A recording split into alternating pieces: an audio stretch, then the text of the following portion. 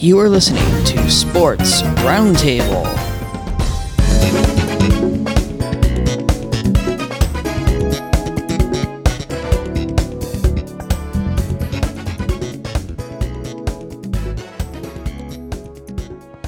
And hello there. Welcome once again to Sports Roundtable. My name is Bob Branco. Glad to be here with my friends for episode 241. With us today on the panel, I'm delighted to introduce, first of all, Michael Garrett. Hello and welcome from a sweltering Missouri City, Texas. Sweltering. Well, as long as that sweltering doesn't come our way, I'm a happy camper. Luther King. Good afternoon from a recently hot, but for now cool, but we'll get back hot again before the week is out. Nashville, Tennessee. Supposed to get near 100 on Wednesday. Don Wardlow. Yeah, how you doing? From a very nice New Jersey where it's cooler than usual in June, and any day that I don't have to run the air conditioner is a day that I'm happy. Last but not least, Peter Alchul. Greetings from Columbia, Missouri, where like Tennessee, it's hot enough today. It's going to be hotter toward the end of the week. So hot enough where you can fry an egg on the sidewalk. Not yet. Well, maybe Michael can right now. Probably. Sure can. Anyway, I would like to say thanks to Raymond Gay, our producer, Tom and Lynn from Rosie's Place chat line, our media outlets, and Jacqueline Sylvia, our web designer, for making Sports Roundtable available to the general public. Thank you, everybody, for what you do. I also want to give a shout out to a faithful listener today, and that would be Bob Acosta. Bob, please keep listening, and thank you for your input. We encourage input from people. If you want us to say hi to you, just respond to this program. Tell us what you think. And next week, we'll say hi to you. Our email address is bobbranco93@gmail.com. That's bobbranco93@gmail.com. Before I forget, I was telling Luther right before we started about a move that the Red Sox made, which only ties into the strange goings on of Chaim Bloom. He acquired a pitcher on Saturday from the Philadelphia Phillies. I'm sorry? Go ahead, Bob. A guy with an 8 earned run average that the Phillies were about to designate for assignment. His name is James Norwood. The Red Sox paid cash to get this pitcher on Saturday. Today, because we have to cut down to 13 pitchers on Major League Baseball teams, the Red Sox designated James Norwood for assignment before he even threw a pitch. How does that happen? Unless something went on internally that we don't know about. But yes, Lucer, that's what happened. We designated James Norwood, a guy we just acquired 48 hours ago, for assignment in order to bring up an extra position player. So with that said, and I want to discuss the position player they brought up? Jeter Downs. Yep. One of the guys that they acquired. A power hitter and a base stealer. A 180 batting average. He's got a 180 batting average right now. I'm sorry? But he has 11 home runs. 11 home runs and 11 stolen bases. But Mike, I look at that and I say a 180 batting average. He's got 11 home runs and I'm glad he hit them, but he still has a 180 batting average. So that's a white flag for me. Well, he may be able to add something, I'm sure, and I'm sure his defensive skills should add something too, because apparently they brought him up as an infielder. Shortstop, I guess, was his main position. But yes, but I think they need the speed too. So maybe his on base skills will help the Red Sox. Well, go ahead, Luther. All I know is that the Red Sox took 2 out of 3 from the Cardinals this weekend. Yes, they did. Are playing, and two of those are playing very well. The Red Sox are, nobody's going to catch the Yankees these days. They're unstoppable. But the Red Sox are, last I checked, were still a wild card team. And so, let's hope they continue to play well.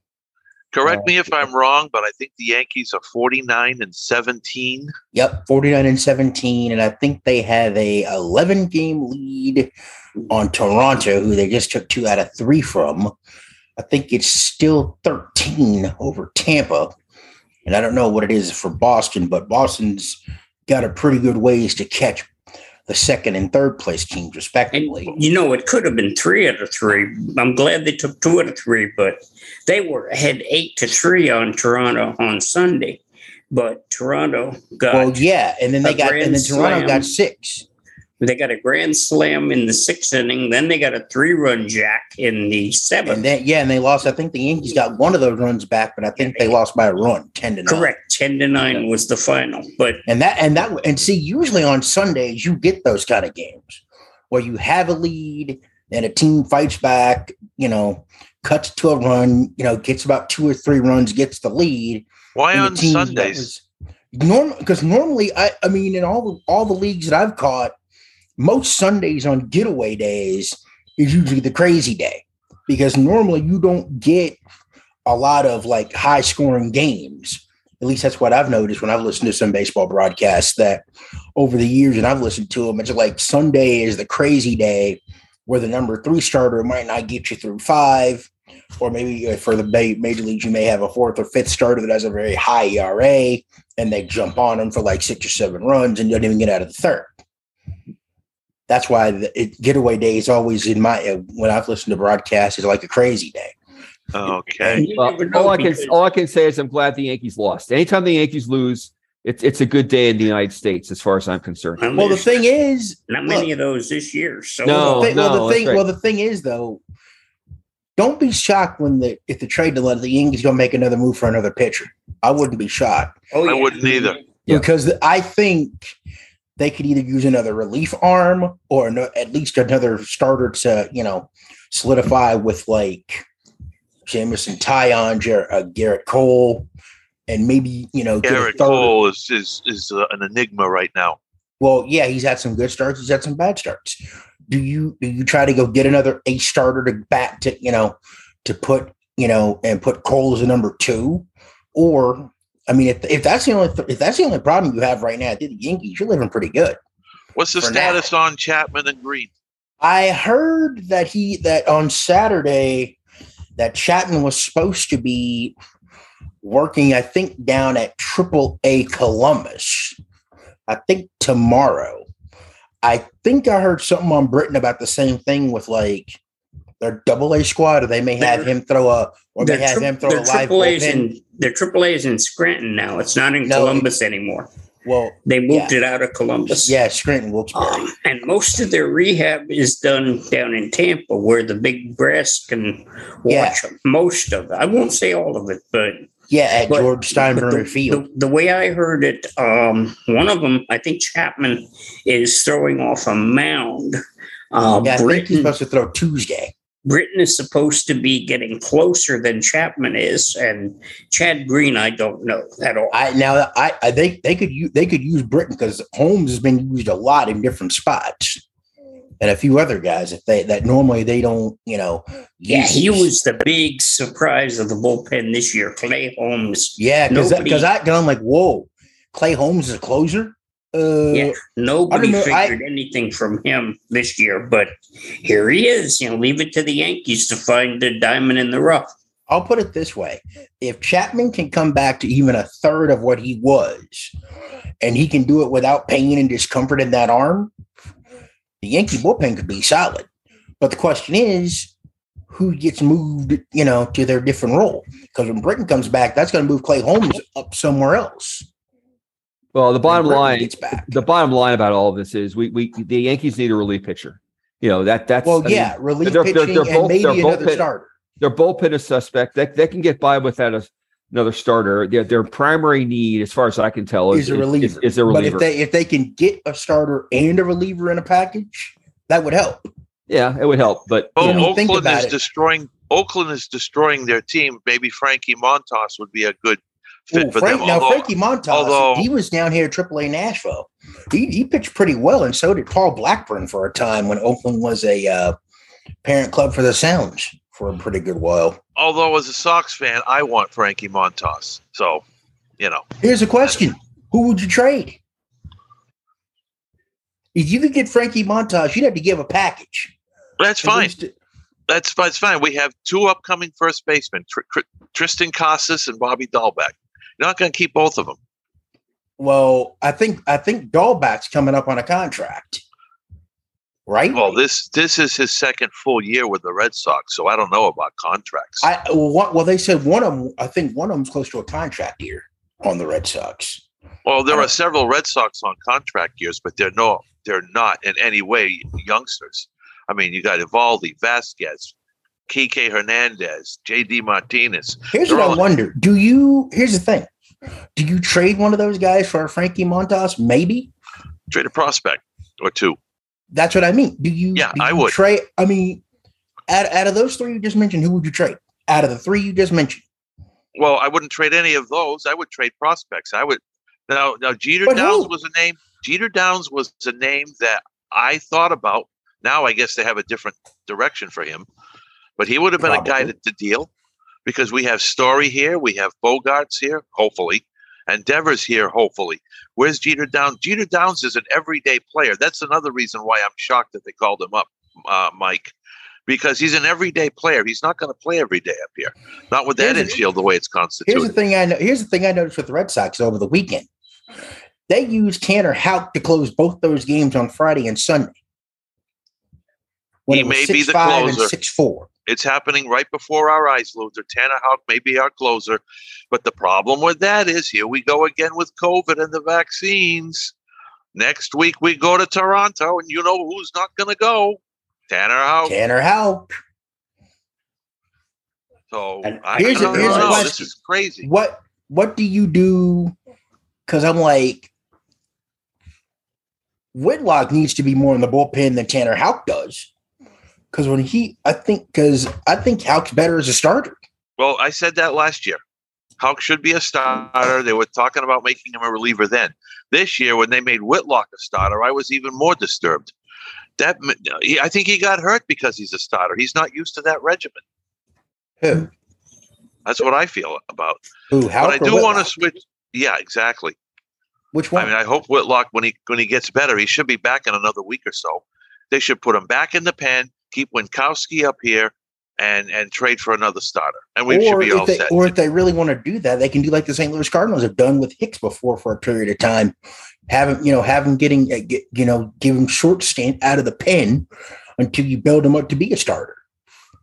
They should have done. So. If they wanted him to be a starter that bad, they should have just put him in the bullpen, give him about 3 batters, get him out of there, and then have him work his way up to being the starter. That's a possibility. I mean, that's what I think they do. Quick note on hockey. We won't spend too much time on this, but the Avalanche are ahead in this series for the Stanley Cup Championship. I believe it's 2-0. Oh, I've seen this movie before. Okay. I said right from the beginning of the playoffs that the Colorado Avalanche were going to win the whole thing. Who knows? Tampa might come back, but I think their championship streak will be ended at 2, in my opinion. But we'll see what happens. Hockey is or as I say, does lightning strike 3 times? Does lightning strike thrice? I believe were your words. I saw that last night. I'm like, yes. Does lightning strike thrice? Thrice, yes. So I my personal take is the Rangers did something similar in the prior round. Exactly. So let's see what happens tonight, and then if the Avalanche go up 3-0, even though Tampa's done this once before, when they won their first one down 3-0 or whatever it was against Calgary and came back to win games 6 and 7. Now the scene shifts to home. We'll see how Tampa responds being on their home ice from tonight and Wednesday. I mean, I think basically if Tampa wins the next 2 games, which they might, it's back even. Then it's back even, and then my money's back on Tampa. And look, the thing is, if it's back 2-2, like I was telling a friend last night, if Colorado wants to go ahead and the best scenario is to split in Tampa so they can have a chance to win it at home in Denver on Saturday night in Game 5. If they can't do that, and if Tampa goes into Denver and does something they didn't do the first 2 games, then Colorado's in trouble. But remember that first game went to sudden death overtime. And the thing is, Tampa could have won that game. They didn't. And Tampa had to fight all the way back uphill all night. But they did. That's what I'm trying to say. Yeah, but unfortunately, they came back. They couldn't get the winning goal. I think Game 2 was an outlier. I think Game 2 was just. I do too. That game was just freakishly from the word go, because there were a lot of calls that were missed. Well, I just think that Colorado is just an amazingly good offensive team, and they got in a roll, and Tampa couldn't come back. And Tampa was upset about a few of the officiating calls that they felt like they kind of got jobbed out of some power play time. Well, maybe they did, but if that's what caused them to lose the game, they deserve to lose the Stanley Cup. I'm sorry. Yeah, they do. But anyway. I think Tampa's winning tonight and Wednesday. I think we're going back to Denver tied. Well, I'm eager to see what happens tonight. I truly am. Yeah, I need to see what happens too, because Game 3, if Tampa's going to have any shot of trying to get back on level terms to get a 3-peat, tonight's got to be the night they got to win. It's the pivotal game in the series. The next normally we'd say Game 5 is pivotal, but for Tampa, Game 3. Well, they got to win tonight. They got to, because if they don't, it's going to be like the Edmonton Oilers game at the Western Conference Final. Easy sweep. The other thing I want to talk about a little bit, if Bob, if you don't mind, I want to just rehash the NBA championship series. You were reading my mind, Peter. Yeah. Okay. well, good. So I just want to say that I'm a Celtics fan, but the better team won. I think the Warriors showed that they were the more clutch team. After Game 3, they won the key quarters. They just played better when they needed to, and their defense was better. Tatum just wasn't Tatum. I was going to bring that question up, because I was hearing a lot of national, syndicated talk shows say Jason Tatum came up short in the fourth quarter when it was time for, Jason Tatum to win the game for them, where he, scored 3 points in Game 5 and 2 points in Game 6 in the second half, and however many points he scored in Game 4. And folks are like, Jason Tatum couldn't even drive the lane to draw a foul. And I'm thinking, hey, if the defense is playing, packing in the lane, what do you expect him to do? He's going to put it up and fade away, or he's going to shoot it from the foul line. I mean, it would have been nice to see him draw a foul, but I think that the Warriors somehow got in the Celtics' head. I agree. Of course, because they made the Warriors play their game. Right. And Boston did some stuff that I hadn't seen them do on defense. And they started rotating and switching and players. They were late. And too many times you had Al Horford on Steph Curry. And that's a bad mismatch. That's a mismatch. You got a 6'9" dude coming all the way out to about the 25-foot mark. Right, because he couldn't, all Curry did was just blow by him, and there was nobody back there. That's what I mean. You had Al Horford come out to the 25-foot mark and let him go right by him. But it happened so many times in their rotation, and you had mismatches all over the floor. Yeah. And the Warriors were able to take advantage of that, and that I think that had a Here's what I noticed though. The one thing I noticed when they brought Horford out, right? Robert Williams was supposed to be, on the back line to help on the back line of the basket. When he stepped out, that left the whole lane the rim wide open. And I'm like, why is Robert Williams, the best shot blocker, help side trying to help out at the 20-foot mark, leaving the whole basket and the lane wide open for shuffle cuts for Draymond Green, Klay Thompson, Jordan Poole, and all those dudes just flow to the foul line and get easy baskets. And I'm like, I think the bottom line for me, two things. What was that game that Steph Curry didn't hit a 3-point shot and the Warriors? That was game 4. And I think game 4. I think it was 5. Game Whatever game it was. It was 4. He went 0 for 9. And for the Celtics to still lose, or the other thing is, my sense was game 5. It was 5. The Celtics did play really good. I think the Celtics in general have played pretty good defense. It was their offense that just deserved too many turnovers. Here's my question: they couldn't shoot. Yeah. Here's what I wonder. Besides Jaylen Brown, why was Marcus Smart taking so many threes? I thought that was supposed to be Tatum and Brown's responsibility to take those. Yeah. I'm like, Golden State did exactly what they were supposed to do. They basically told Marcus Smart, okay, Smart, Horford, Williams, Grant Williams, Rob Williams, you know what? You guys want to try your luck? Fine. We'll let you guys beat us. But the two guys we're not going to let beat us are Jaylen Brown and Jason Tatum. Everybody else, fine. Everybody else, go right ahead. But y'all ain't going to do it over a 7-game series. But I think the issue wasn't so much defense for the Celtics; it was offense. Bob, as you said, the turnovers. There was a stat.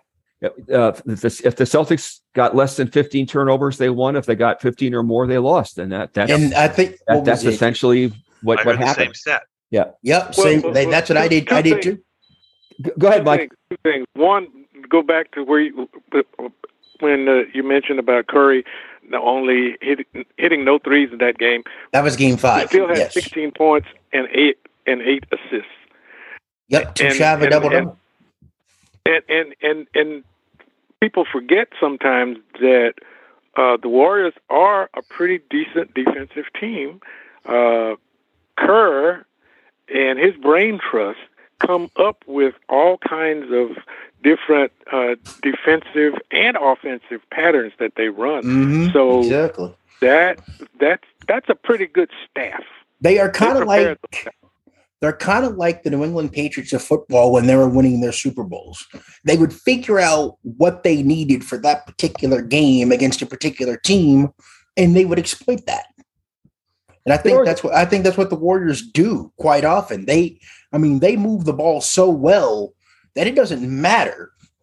They kind of run the San Antonio Spurs version of, movement, passing, cutting, where it's like it doesn't matter who takes the shot. They just find ways to get folks the ball in the right position to succeed, and that's what they do. I think, if my memory is correct, the Celtics were the best defensive team for the second half of the year. Do you know who the second best defensive team was? I think number it was Boston first, Golden State second. They were number one. Yeah. Yes. Yeah. And I really think when the bottom line came is it had to do with experience. That the Golden State's coach is just amazingly good and outcoached the Celtics coach. And then they just outplayed them. It was just, it's one of those things. And maybe the Celtics will learn from this and be better next year. And we'll just have to wait and see. So if we're talking about storylines real quick before we move on to the next thing, and I think we're getting, let's see, close, about 7 minutes from opening the floor up for questions. But what do you think the biggest need for the Celtics fans on the panel? A big. What are the besides like Curry, Tatum and Brown, besides Rob Williams, the big, like, would you take a Rudy Gobert if Rudy Gobert gets traded? No, I'd take Karl Anthony Towns. I would take Towns. You would take Karl Anthony Towns from Minnesota? Yes, I would. Why? I think he's one of the better centers in the game at the moment. Gobert's good too, but I thought didn't they sign Karl Anthony Towns to another contract in Minnesota? If they did, then I take my statement back, because I don't know. Once he's signed, then fine. But I thought he was up. In fact, I thought he was up last year. I don't know, because I thought I heard something, but I could be wrong. Don't know. I mean, I'm not putting it out there just to put it out there. But Hey, Bob. Why don't you bring Kyrie back? The Nets seem not to want him. I think that would be Peter? totally awesome. Jermaine Wiggins of the Greg Hill Show, former New England Patriot, wants Kyrie to come back here. Everybody is all over him for making that statement. But here's the thing, though. We want Kyrie back? Are you serious? Look, here's what I was hearing today, okay? They were talking about Durant and his legacy and so on and so forth. They said, what if Kyrie left Brooklyn to go back to LeBron James and the Lakers win a championship? Then Kevin Durant would kind of be in a vulnerable state. But my question is this. Who would want to take on that contract? According to my sources, Irving wants to go either to the Lakers or the Knickerbockers. I've heard that too. It's got to be the Lakers, because who would want to play with the Knicks? Nobody. The Knicks are a moribund franchise of gross. They're not managed stupidity. properly. No, well, we've talked about this before. Until James Dolan is gone, the Knicks are going to suck. Yeah, let's just be point blank around here. Just the way it is, and or maybe Kyrie could go down and help the Rockets. Speaking of the Rockets, Michael, how about that? No. Hold on. How about Dallas? You can play with Luka. No. Now I liked what Dallas did in the first day of wheeling and dealing for free agents. They picked up Williams from the Rockets for like a couple of draft picks. I'm like, Christian Wood. Christian Wood. We got a draft choice. So we've got. I think it was like what a second rounder. We got 3, 17, and 26. Wow. And the draft is next week, isn't it? This Thursday. This Thursday. All right. Thursday. Thursday night. Thursday. Yeah, this Thursday. So I'm kind of glad the finals ended when it did. Don, you have a little story to tell us before we open the floor to participants. We were talking about it online. Yeah, something about a Cincinnati pitcher, which, by the way, this made me livid when I heard about it. Yeah. Go ahead, Don. This is goofy. Well, before I do that, I was just going to say, I'm surprised they would draft only a few days after the season is over. I mean, football. You mean trade? No, draft. No draft. They have a draft coming this Thursday. The league. Well, usually the league ends the championship usually occurs in the middle of June. And I know what you're saying. Maybe the draft should be in July sometime. Yeah. I mean, but the problem is if you put it in July, guess what? Training camp starts in what? October? Or late July or September?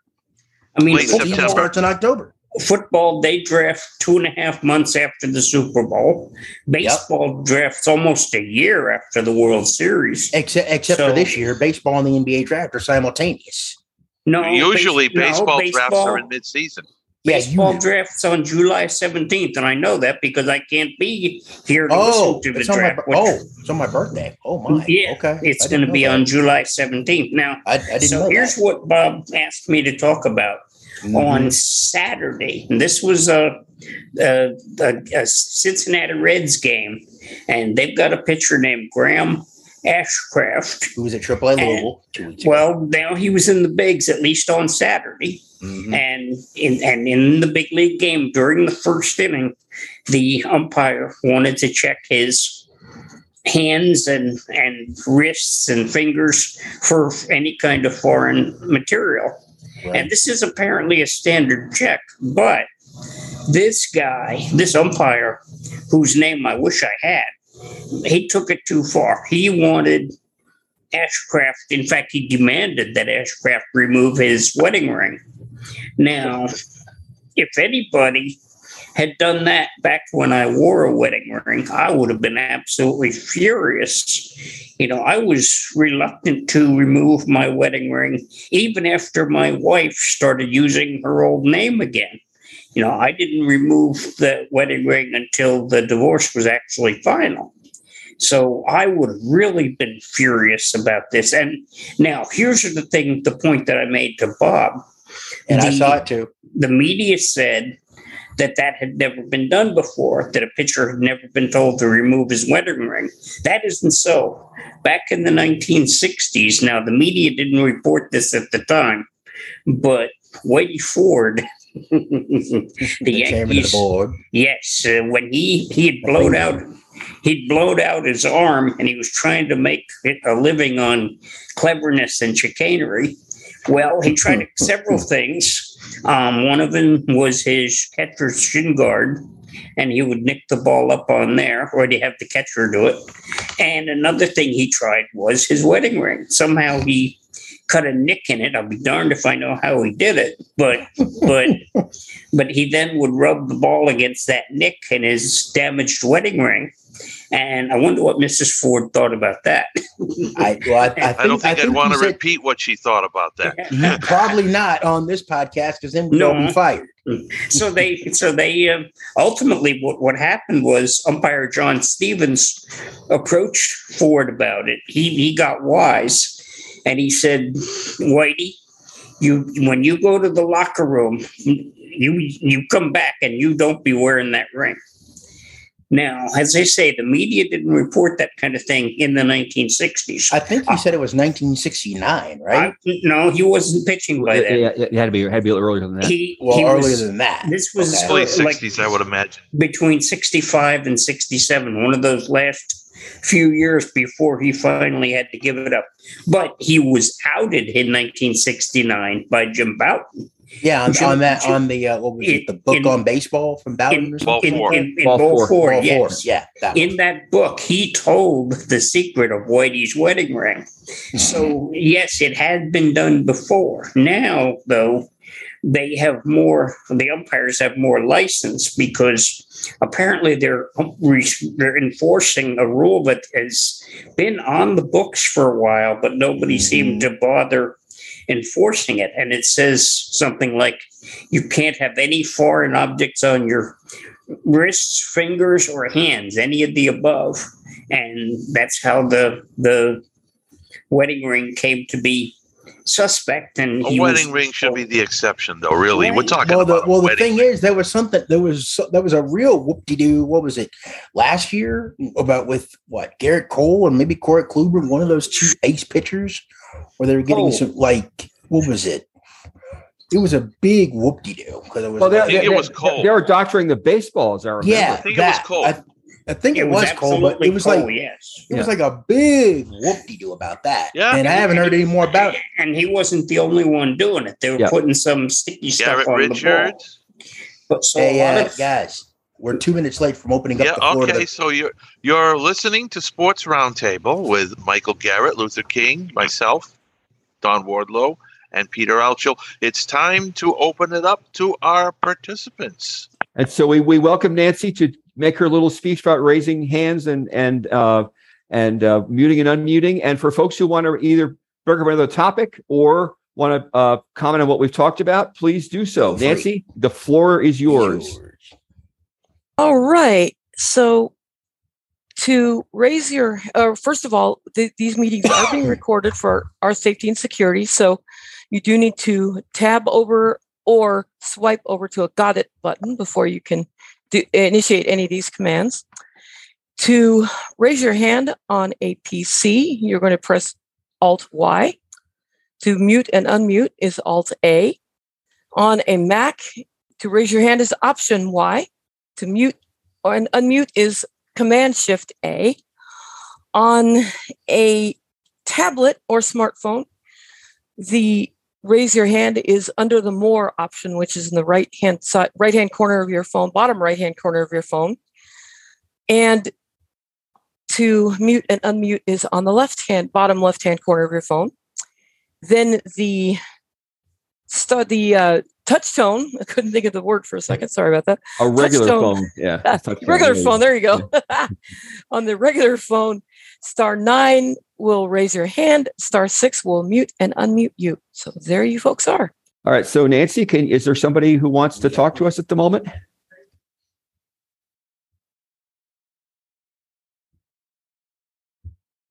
Anyone wishing to ask us a question on sports? I'm looking at just 1 second here. You are more than welcome. While she's looking, I just want to Charles? point out. All right, Charles. The Astros did something historic last week. Yeah. Okay, hold that thought, Mike. Charles Hold wants that to thought. talk to us. Charles? Go ahead. Yeah. Charles. Hi. I wanted to talk about the Dodgers. They lost Yes. Buehler for 6 months or so.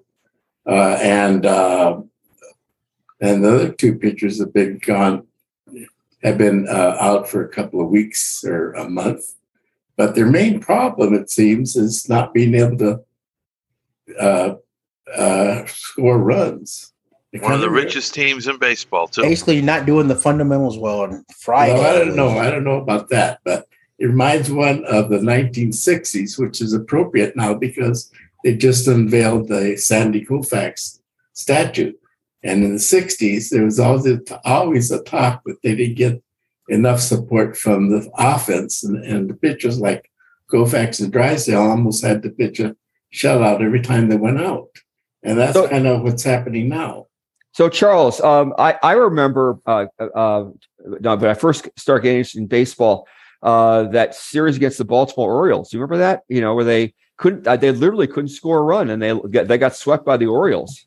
Yeah. Wasn't that 69 or 73? No, 66. 66. Okay. Yeah. But then they swept the Yankees in 63, I think it was. Yeah. Well, that I was a little bit young for that, but it's always nice when the Yankees lose. I've heard of them. What were your thoughts about? They got swept by the Giants a while back. That was, and it's what you talked about, right? That they couldn't score. And they're saying their manager might be on thin ice. I don't think so. He's got a good record, and I think they'll give him look at what the Dodgers get on Friday night, where they had a chance to win to at least tie the game or win it in the bottom of the ninth, first and third, and one out. They couldn't even get a fly ball. Right. They struck out twice, and I'm thinking the richest team in baseball, and you don't know how to do the fundamentals well. Even with the pitching problems of the three pitchers, they still have a strong pitching staff. Their pitching is fine as far as I can tell. They had another pitcher, Cheney, who came off the IL. Right. I think pitched on, what was it, Saturday? Sunday? Yeah. He pitched well. I think they said he pitched pretty well. Yeah. And so did Kershaw. Yeah, and Urias did pretty well as well. Oh, Urias is a good pitcher, yeah. But the thing is, they have two other pitchers that are 8-0. But what are you going to get out of Kershaw, though? That's the question. Well, that happened last year too. He's not. You can't rely on him. But no, so Charles, he's getting up there in age. I mean, he's already got his ticket for Cooperstown. Like, what more does he got? What does he have to prove? Charles, what happened to World Buehler? Series? What happened to Buehler? Well, he had Tommy John surgery in 2015. So he's been, question mark since then. But he strained a tendon in his elbow. And they're not going to do surgery, but, it's going to be off for 6 months or 5 months. Goodness. What a blow. So it's Walker Buehler's season off. Yeah. Almost, Buehler's week off. Yeah. So help. Where are the Dodgers these days in the standings? I think they're back in first place. Yeah. Barely. I think by like a half game. Yeah. Yeah. Well, I picked the Giants quite for a that division there. Well, if the Giants got walked up by the Pirates yesterday by a young kid, Zawinski. Jack Zawinski. And the funny part of that was, dude hit 3 home runs in the game, Jack Zawinski did. Mm-hmm. And the beautiful part was his dad was in the audience. How about that? Yeah, it's great. Yes, and it was Father's Day yesterday, as we're recording this on Monday. Yep. Father's Day was Sunday the 19th, and Jack Zawinski hit 3 home runs for the Pirates against the Giants, who have, by the way, Mike Yastrzemski, which is Carl's grandson. And by the way, didn't the Giants win the game anyway? The Giants lost yesterday. Walked it off. Oh, okay. I got the Pirates walked it off. I got it wrong. Even though the Pirates are like way back in third. Well, thank you very much. Sure. Thank you very much, Charles. Thanks, Charles. Nancy, do we have anybody else in the waiting? We do have 2 other hands so far. Let's do it. Your hand is up. Jane. Hello, all of you. Yes, and Bob, first, so you know, I don't have a question, but I have a comment. I live among sports fans, and I like sports, but I like the popcorn. I really appreciate this program because I listen carefully, And the other day I made a remark that was accurate. And our son goes, Mom, how'd you know that? Anyway, I'm going to go. But I really appreciate this program. It's my secret weapon. There you go, Jane. There you go. I love it. I love it. We like Thank it. you. Thank you for the kind And words. Don, Jane. I love your when you come back to books, I immediately go look for them to see if I want to read them. So keep recommending books. Yeah, no, Really? Don does have a good literary sense. It's Yeah, true. he does. Especially He when it comes does. to sports books. Yeah, no, I that's love All right, to- I'm going I love away. to read. Yes, I do. Well, Thank you, Jane. Jane. Thank you. We appreciate the that's good sweet. wishes and the good support you give us. Thank you. Nancy, who's next? Who's up? Phone number starting with area code 626, ending in 388. You, That Mia. sounds. It's that Mitch. sounds- Mitch Pomerantz. Welcome back. Yeah. Again. Yes, welcome back again. Welcome back. from last Thank you. week. What's up? I was originally not going to do this, but Charles started off talking about the Dodgers, and I got a rant. Okay. Good. Go ahead. There, Bring it on. and I don't remember who the NBA coach or general manager, might have been Pat Riley, years ago said that a manager or a coach should be replaced every 5 years. And I listen to every ball game, inning for inning. I keep statistics, Right. and it is clear to me that Robert's message isn't getting through. Mhm. They are not hitting situationally. Chris, yeah, right, has Corey the second Seager? worst. Corey Seager? Because I know he had a shot. No, right? not Seager. Chris, God, I just blanked out on our left fielder. Chris No, Bryant? No, no. Chris. Let Mitch go. Let Yeah. Mitch's rant Anyway, is not worth interrupting. He's got the second highest strikeout ratio or rate of any player in baseball. The Dodgers are hitting like they're scared. But that'll be Chris Taylor. Yeah, Chris Taylor, there you go. I wanted to say Tucker, but Taylor. it's really unfortunate. And there is supposed to have been a meeting today to discuss whether Craig Kimbrell will remain the closer. He has an ERA of 9 in his Ouch. last, I think, 12 games. He has 0-3. And, it looks like both the Dodgers and White Sox got the worst of the trade for A.J. Pollock. And for the New York Yankee fan here, the Dodgers have a tendency to pick up players that others have put on the scrap heap. We had Tommy Kahnle, who, of course, after one game hurt his arm again, but now down in Glendale, Arizona, Dylan Betances is getting ready. Oh, really? And Really? yeah, they picked him up a couple of months ago, and he's going through rehab down there. And given all the and as good as our ERA is, our bullpen really isn't as good as the statistics would show. The Dodgers are 4-8 in one-run games and 0-5 in extra inning games.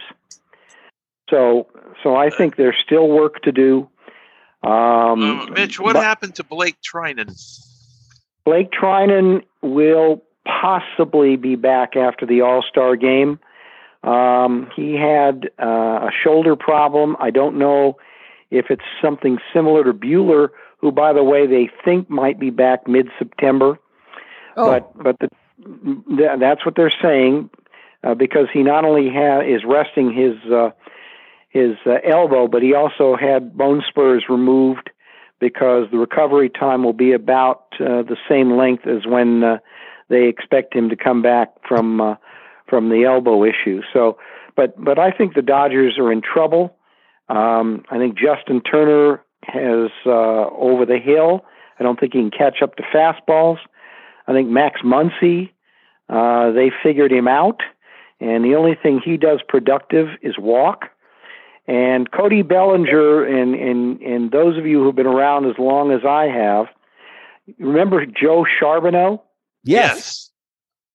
Cody Bellinger is the new Joe Charbonneau. He had a tremendous rookie year, and then he fell flat on his face. And unfortunately, I think the Dodgers have him under contract through next year If the Dodgers can make a trade and dump Bellinger off on somebody, I would have done it yesterday. Joe Charbonneau, Rookie of the Year, 1980 for Cleveland. Here's the thing that's concerning, though. Do you think maybe the Dodgers overthought not bringing Kenley Jansen back? Maybe. I think the Dodgers. I'm not an analytics person. I'm not either. I think the Dodgers do a lot of overthinking. I think Friedman overthought. One of the things when I get off this, I got to go check my Dodgers transactions. The Dodgers have picked up 2 or 3 guys from AAA this year, middle infielders like Zach McKinstry and Eddie Alvarez. But there's a guy down there hitting way over 300. He hasn't been put on the roster yet, and they better, and that's Jake Lamb. Jake Lamb can hit now. And Oklahoma City, yeah. When they send a pitcher down today, if they don't bring Jake Lamb up, then I'm just going to shake my head and say, "What in the world are you guys doing?" That's the front office. I'll give you some hope. I'll give you some hope, Mitch, because remember at the beginning of the season how bad Atlanta was? Yeah. Terrible. And now, white hot. And you know how baseball is. Baseball. The ebb and the flow. Yeah. And we got a long ways to go, so the Dodgers could conceively put it together. We do, but there are a lot of ifs involved, including how long Kershaw can stay healthy. We apparently are going to have to find another closer. I don't know that Gratterall has the makeup to be a closer. He's certainly got the pitches to be a closer, but I think it's going to be a tough year. I don't think the Dodgers are going to win 100. We may win the division, but I don't think we're as good as we've been the last 2 or 3 years myself. The funny thing is, who's better in the National League? I guess the Giants, right? Well, the Giants could catch them. The Padres could catch them. Brewers could catch them if they get, if they get their injuries. But the Brewers have their problems. There's like 3 or 4 or 5 teams. And the Mets, don't forget the Mets, of course. Well, the Mets, you know what? The Mets. I want to see what they do when they get to the postseason. They're going to win the NL at least so that the Braves can get super hot and catch them and pass them. For the Mets, it's going to come down for me to what they do in the postseason. I don't care what. But the Mets are doing what they're doing, and I think they're 20 games over 500 without their 2 best starters. I know that's what's exactly. amazing. But the thing is, it's nice that you have that you're over 500 by a lot. But when they get into the postseason, that's what it all comes down to. Right, and we got this new hockey postseason that with this thing, anybody can get hot. Exactly. It cheapens the regular season, which is terrible because we've been all these months since April, and we're going to be until September watching our teams. Some of them have a wonderful regular season, and maybe get stopped because of this, new everybody participates playoff system. And like Tampa Bay. Did you guys remember when they started complaining that the Giants had almost 100 wins and they were leading the National West coming down to the last day? Exactly. And the Braves basically passed them on the last day when the Giants got spanked by the Dodgers 12-1. 93. Yes, I remember that. And when all the boo-hooing and whining and complaining after the 93 season, that's when the wild card came into play after the 94 strike. Correct, it did. Right, and that brought my Yankees into the playoffs in 95, where we hadn't been for 13 And then years. Buck Showalter got fired the year after that. Yes, he did. And now he's back with the Mets. And so then Joe Torre. I want to get back to something Mitch said, because I think Mitch is onto something. This 5-year thing that Pat Riley said. I think there's some truth in that. I think unless you're a really, really effective leader, it doesn't matter if it's sports or business or wherever, the shelf life is probably 3 to 5 years. I think there really is some truth to that. And, it may, Mitch, you follow the Dodgers much closer than I do, but I think you're onto something. Pete, I agree. And the thing that's really troubling is Dave Roberts is impatient when it comes to the pitching, but he will give guys like Muncy and Justin Turner and Chris Taylor so much rope that they can hang themselves twice. Yeah. Right now with Betts out now for at least 2 weeks, Their number 3 hitter is Will Smith. He's hitting around 250, and he is hitting better. But their number 4 hitter is Max Muncy. Last I checked, he was hitting something around 150. Yikes! Kind of like what Paul DeYoung was doing before the Cardinals sent him back to AAA Memphis. He was batting .99, and that was about a month ago. And since then, they've been using Tommy Edman at short Nolan Arenado at second. You know, Mitch, talking about managers, Frank Kona is in his 11th season for the Guardians right now. And this is second. Yeah, this is like his second team. And of course, he was the finalist with Roberts for the Dodgers job. Interesting. And they hired Roberts. I think they looked at Kapler's misadventures the half a year he managed the Phillies and said, maybe not. Even though he was head of scouting for the Dodgers, I think, for a couple of years. But I just kind of shake my head, and analytics has its place when you're looking at hitting tendencies and say, okay, this guy doesn't handle fastballs well. Okay, if you've got a couple of other reliable pitchers, then guess what? You don't throw them a fastball, not very often at least. Analytics works there. Yeah. Nancy, do we have anybody else waiting for to ask a question?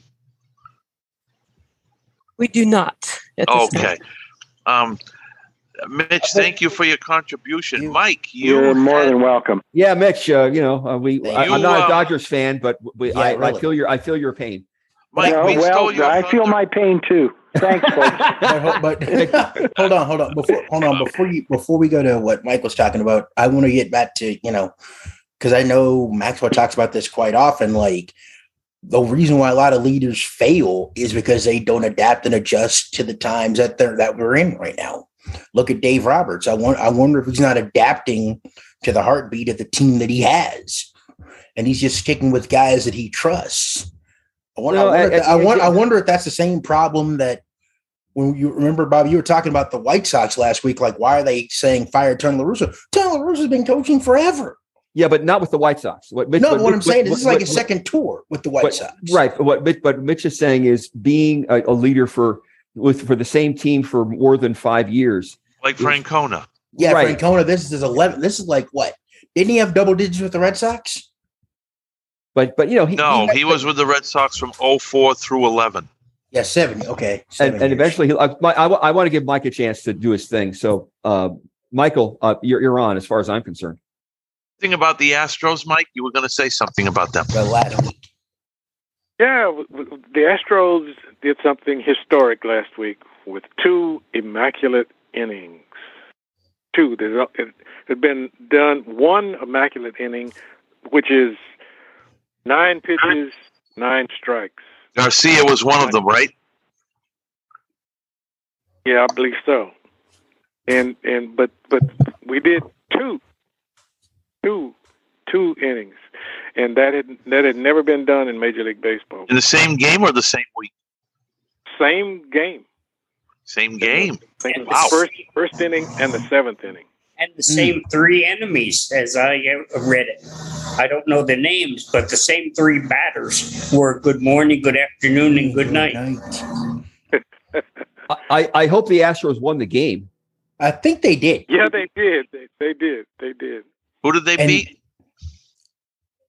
Wasn't it the Yankees? I don't even remember who they were playing last week. Yeah. I can't remember who they were playing. It wasn't the Yankees. The Yankees. And I think they had one of their young kids hit a home run, hit his first big league home run last night on Sunday Night Baseball and won the game for the Astros against the White Sox. Yeah. We got a lot of injuries. We got a lot of injuries. Nicks and beats. Guys are out. Even Alvarez is out for a while. But so they're bringing up guys from the farm system, and the Astros farm system is not as good as it used to be. So when we bring up these guys, we never know what we're going to get. Except they seem to hit it right on the button on numerous occasions, Mike. When the Astros let Correa go, they called up this kid Pena, and he fits right in. But he's hurt now too. Yeah. Well, I can't even imagine them. I can't imagine them doing what they did in this day and time. 3 batters, 9 pitches, 9 strikes. That's just unthinkable with today's kind of. That's hard to do. Pitching, with the lack of control. That's hard to do. I mean, my goodness, that's amazing. I think that's why it was so amazing. It is amazing. Really, it's hard to do. We have a couple minutes left. I wanted to give another participant an opportunity if Nancy has somebody waiting. Nancy? You have no hands at this time. Okay. No hands? Okay, fine. Well, Bob, if you don't mind, I'd like a word about the College World Series. Go for it. The games have not been all that competitive up to this point. It seems to be one team gets out ahead and maybe the other team, comes back. But if they do, that's it. Then there's no real back and forth like there would be in a lot of games. And a lot of last night, Notre Dame, Oklahoma.